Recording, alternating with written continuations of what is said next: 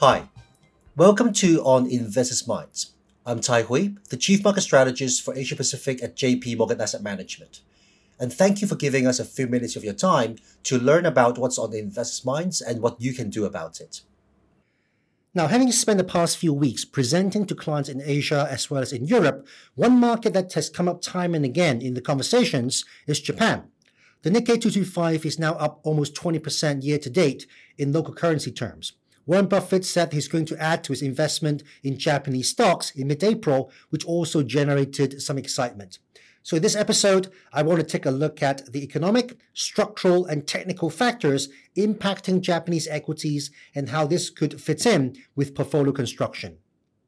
And as always, we will have the investment implications and our three key summary points at the end of this podcast.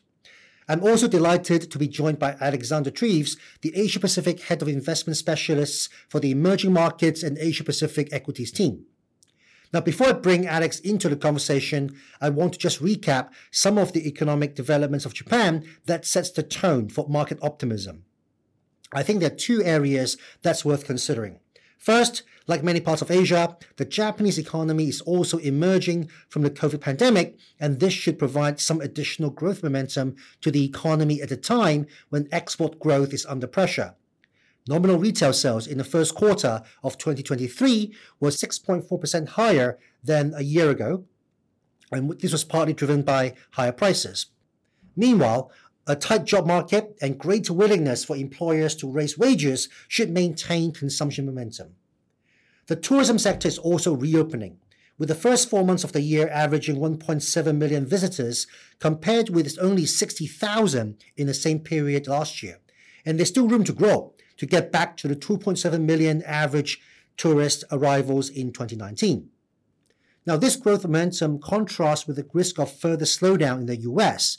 Now, similar to the rest of Asia, while Manufacturing Purchasing Manager Index has been hovering around 50 in recent months, the service sector PMI has been strengthening. In addition to growth momentum, Japan could be finally moving away from its deflationary trend. Year-on-year inflation, excluding food and energy, has been accelerating. Although the Bank of Japan expects inflation to ease back towards its 2% inflation target later in the year, higher cost of living is also bringing some wage inflation, as reflected by the Shunto spring wage negotiations, with some large companies are offering the largest wage increase to its unionized employees over 20 years. While one data point does not make a series, the overall direction is that some inflation momentum is starting to build in Japan, and this may persuade the Bank of Japan to consider adjusting its ultra-loose monetary policy in the months ahead. So let's turn to Alex. I know our portfolio managers are not only looking at the economy. More importantly, they are spending time looking at the performance of companies and picking those that can deliver shareholders value over the next 3 to 5 years. So let's start with the overall market structure and governance. I recall that part of the Abenomics reform back in 2012 was to improve the financial performance of Japanese companies, including the better use of their abundant cash and better communication with shareholders.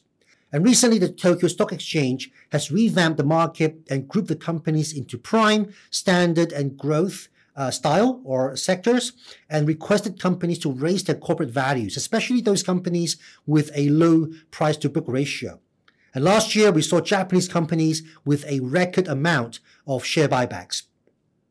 So Alex, how have Japanese companies responded to the change in corporate governance in recent years? Thanks, Tai. Now, this really is important. It's also a great example of why it's crucial to take a long-term approach to analysis and investing rather than obsessing too much on the short term. Because this has been the sort of slow burn improvement which rarely results in fireworks on any particular day, which is fundamentally important. If investors only look at daily news flow, they risk missing the really significant changes taking place in the background. Now, in essence, over the past decade, the Japanese authorities have been mandating better disclosure for Japanese corporates, pushing for higher standards of governance and encouraging shareholders actively to shape their investee companies through engagement, dialogue, and proxy voting. The seeds were planted in the early years of the Abe administration, and I think it's fair to say it's taken a while to get going. But the cumulative impact over time has been material and significant. Notably, the key point of the recent Tokyo Stock Exchange measures has been recognition of the importance of improving the value of listed companies, because in aggregate, companies in Japan trade at really low valuations, with about half of all listing companies having a price to book below 1. The maths is really simple. Valuations are low because returns are low. So if management teams can get returns up, share prices should follow. Some of the tools used to make that happen include helping management teams gain a better understanding of cost of capital, upgrading governance, including the timeliness and quality of disclosure, and having more effective dialogue with shareholders. The next step then, actually to achieve higher returns on equity, can be some combination of higher margins, improved asset turns, and leaner balance sheets. These measures aren't all equally easy to achieve, but for example, getting lazy balance sheets into shape is often very feasible. Many companies have had large piles of net cash, unused land, and unnecessary shareholdings. If they can address some of these issues, then Japan can unlock a lot of value.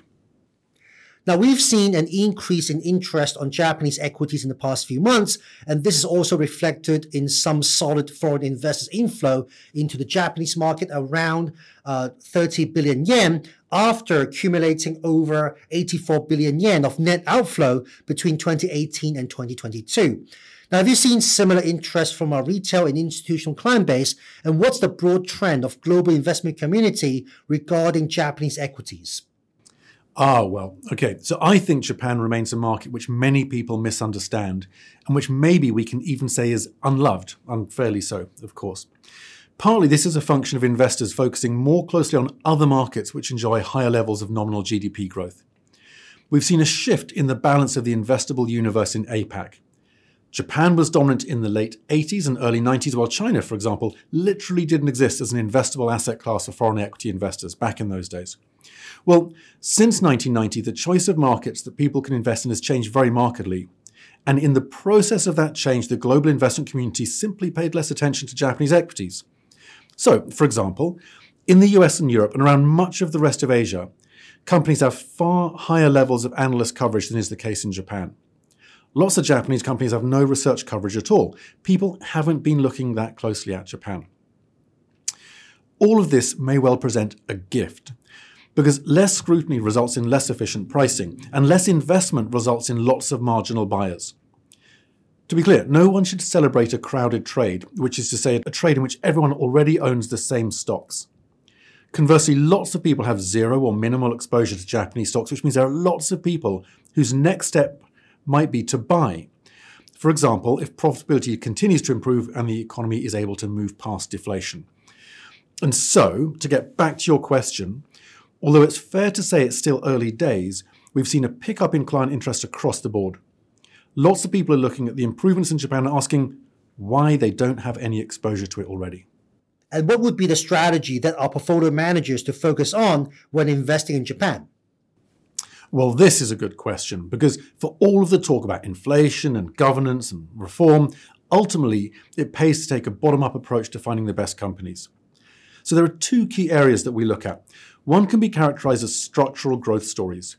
These are the sorts of companies which already have great business models and high barriers to entry, and which can benefit from areas of the economy which enjoy secular growth irrespective of whichever high-level GDP or inflation print we get. So, listeners may not realize that although Japan for sure is a developed economy, some areas of society remain quite early in trends like e-commerce or maybe online payments, digitization more broadly, etc. So there are stocks which can benefit from this and also from more global structural themes such as factory automation or computer gaming. But we also look at more traditional corporates, for example, in industrials, manufacturing, transportation. These might not already be world-leading businesses, so they often trade at much cheaper valuations. But if we can find evidence of improved shareholder returns, for example, companies which are conducting share buybacks which return cash to shareholders, and maybe also better pricing power in a more inflationary environment, then a lot of value can be unlocked. As ever, Tai, do the work, take a local and fundamental approach to finding good stocks, cut out the noise and focus on the long term. Now, finally, very briefly, I understand the team focuses on picking stocks. While it might be a bit too early to declare the end of 2 decades of deflation in Japan, can I ask you, as someone who lived in Japan for many years, would a return to a more normalized inflationary environment be significant? Oh, well, there's a simple answer to that, Tai. Yes, it could be fundamentally transformational. Alex, thank you very much for sharing your insights with us today. So to summarize, first, the economic fundamentals are supportive to a domestic recovery, even though there could be some headwinds for Japanese exporters in the months ahead.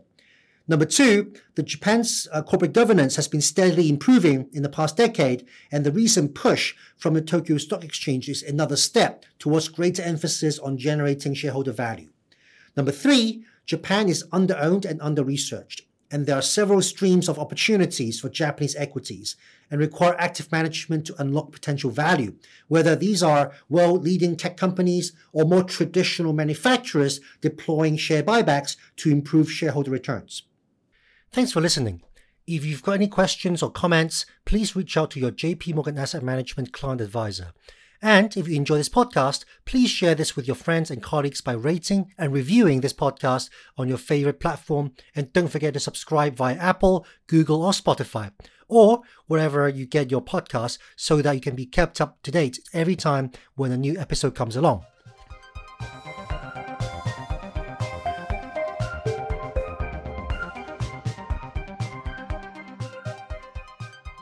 This content is intended for information only, based on assumptions in current market conditions, and are subject to change.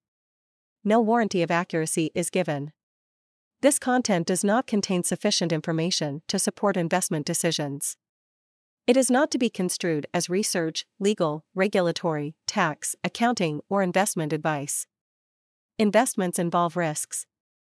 Investors should seek professional advice or make an independent evaluation before investing. The value of investments and the income from them may fluctuate, including loss of capital. Past performance and yield are not indicative of current or future results. Forecasts and estimates may or may not come to pass. JP Morgan Asset Management is the asset management business of JP Morgan Chase & Company and its affiliates worldwide.